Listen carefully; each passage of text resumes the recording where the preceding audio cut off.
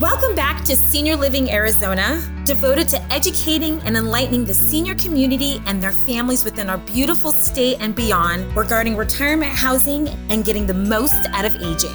On behalf of Senior Living Services in Arizona, I'd like to introduce today's host, Linda Demita. Greetings, everyone. In our earlier podcasts, we went over the difference between independent living and assisted living, as well as the difference between assisted living and memory care.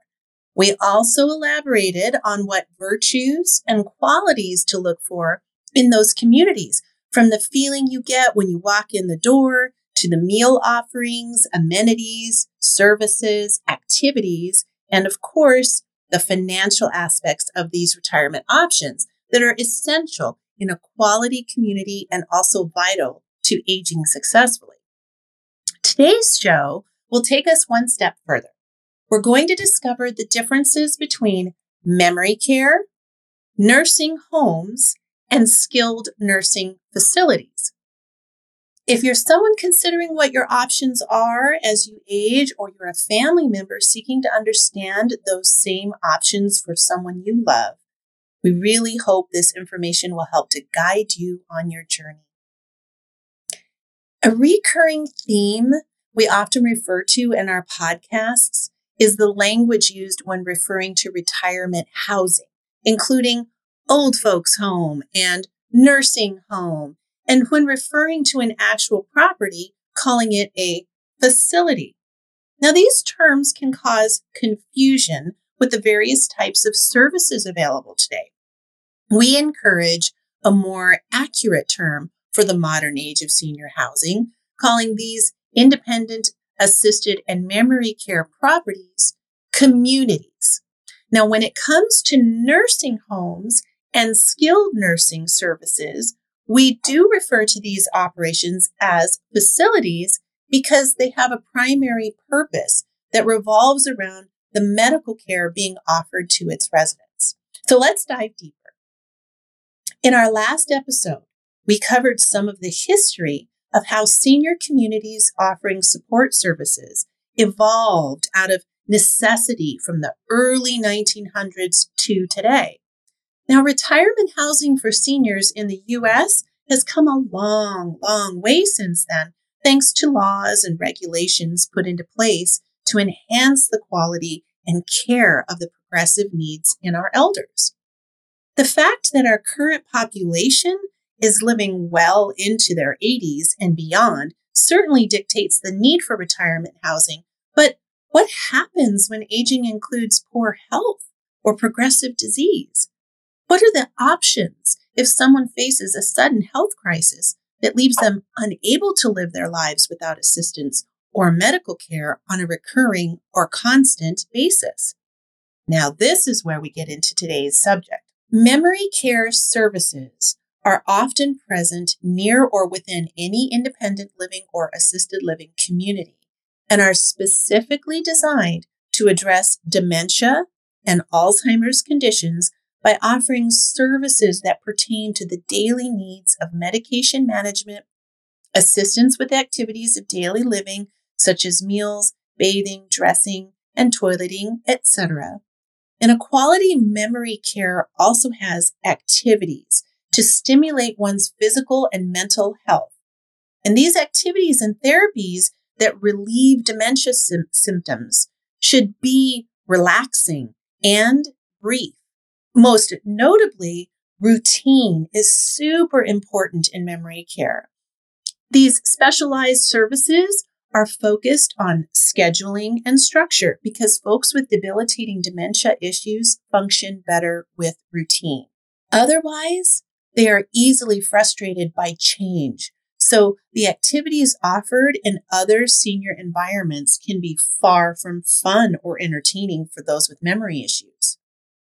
You'll also find that dementia-specific buildings, their designs will often include hallways that run in a circular route so that those who wander never encounter a dead end, which lends to fear and anxiety for a resident.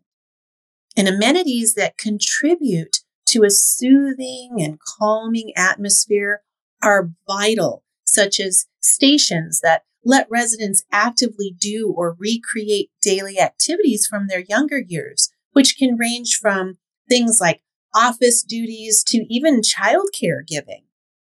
And even the atmosphere of dining is relevant for the memory care resident.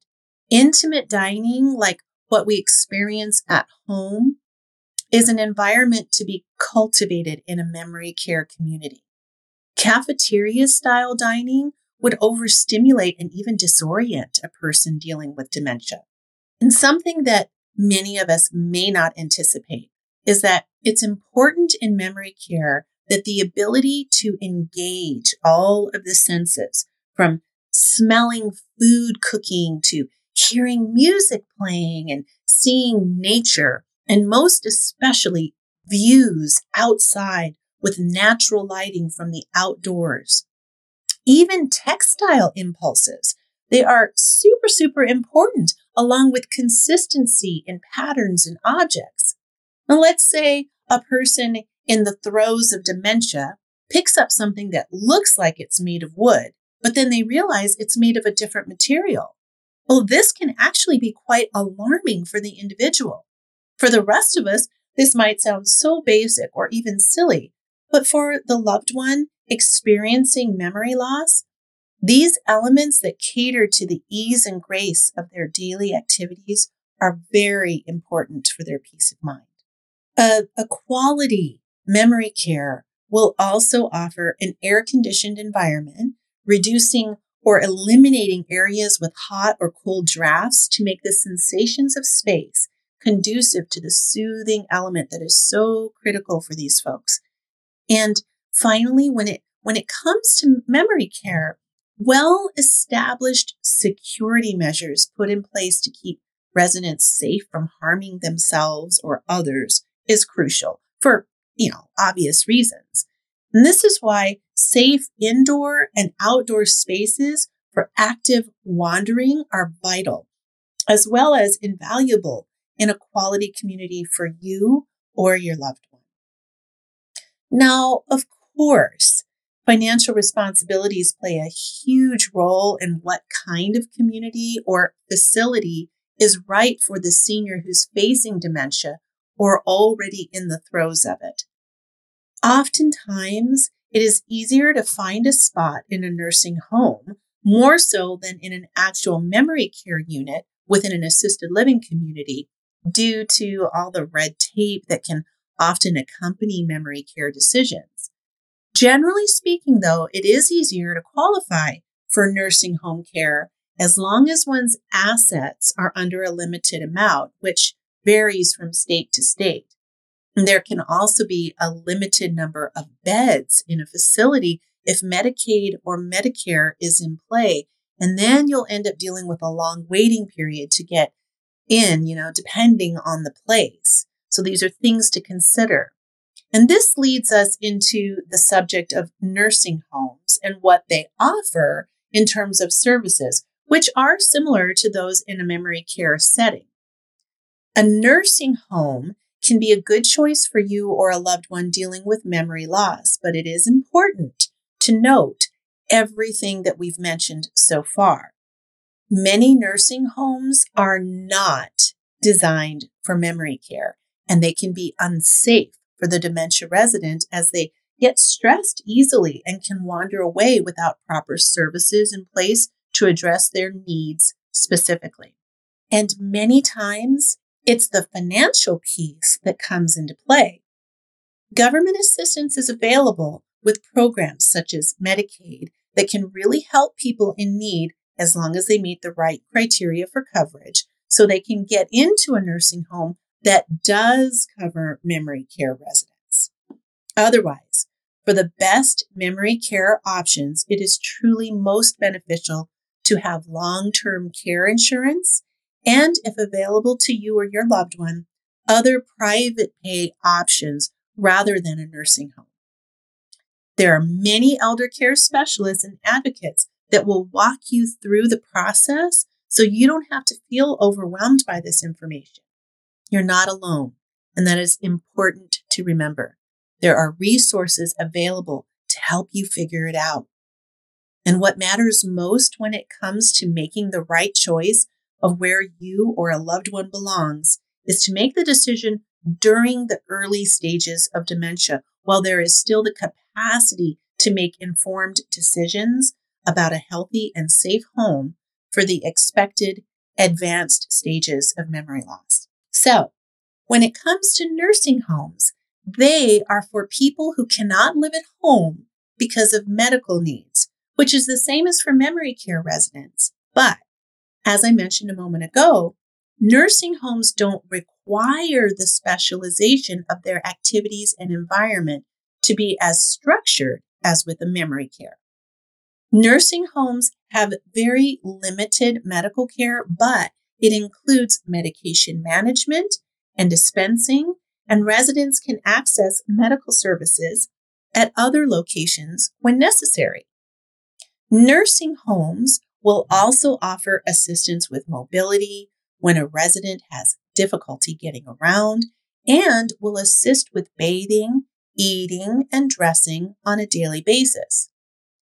Generally, a nursing home will offer a room to share or sometimes a single room per resident that includes housekeeping as well. You can also count on entertainment, activities, and meals to be included. And basically, a nursing home is where people usually go when they require high levels of assistance with non-medical tasks of everyday living and have access to skills of more advanced practitioners, such as RNs, occupational therapists, and even medical equipment available on site to assist their physical needs, such as oxygen or even dialysis machines. One of the challenges with the language around these types of communities and facilities is that nursing homes will often be referred to as skilled nursing facilities, which can actually be misleading. Now, a skilled nursing facility, or SNF, is actually a place for people to go who require medical care, for instance, like after experiencing a stroke. And here's a little insider lingo within the senior living industry I'll share with you. We call skilled nursing facilities, or SNFs, SNFs. Now, the SNF or SNF is there to provide around-the-clock skilled care for those who need assistance with day-to-day living and daily processes. The around-the-clock services cover stroke recovery, rehabilitation after an illness or a medical procedure like an operation, wound care, serious memory issues, and even terminal illnesses.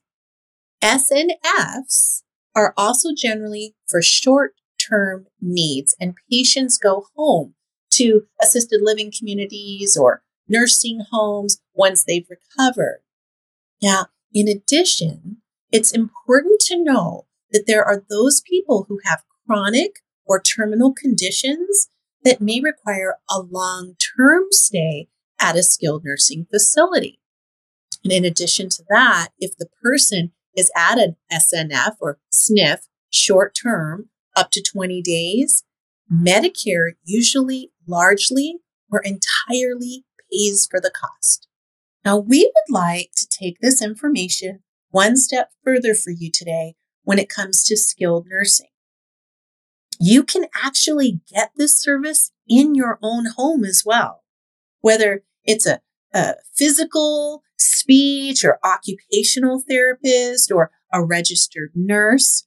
These professionals and the like can assist seniors with wound care, blood draws and injections, catheters, line dressing changes, IVs, such as those like used for chemotherapy, Mediports, and standard health monitoring.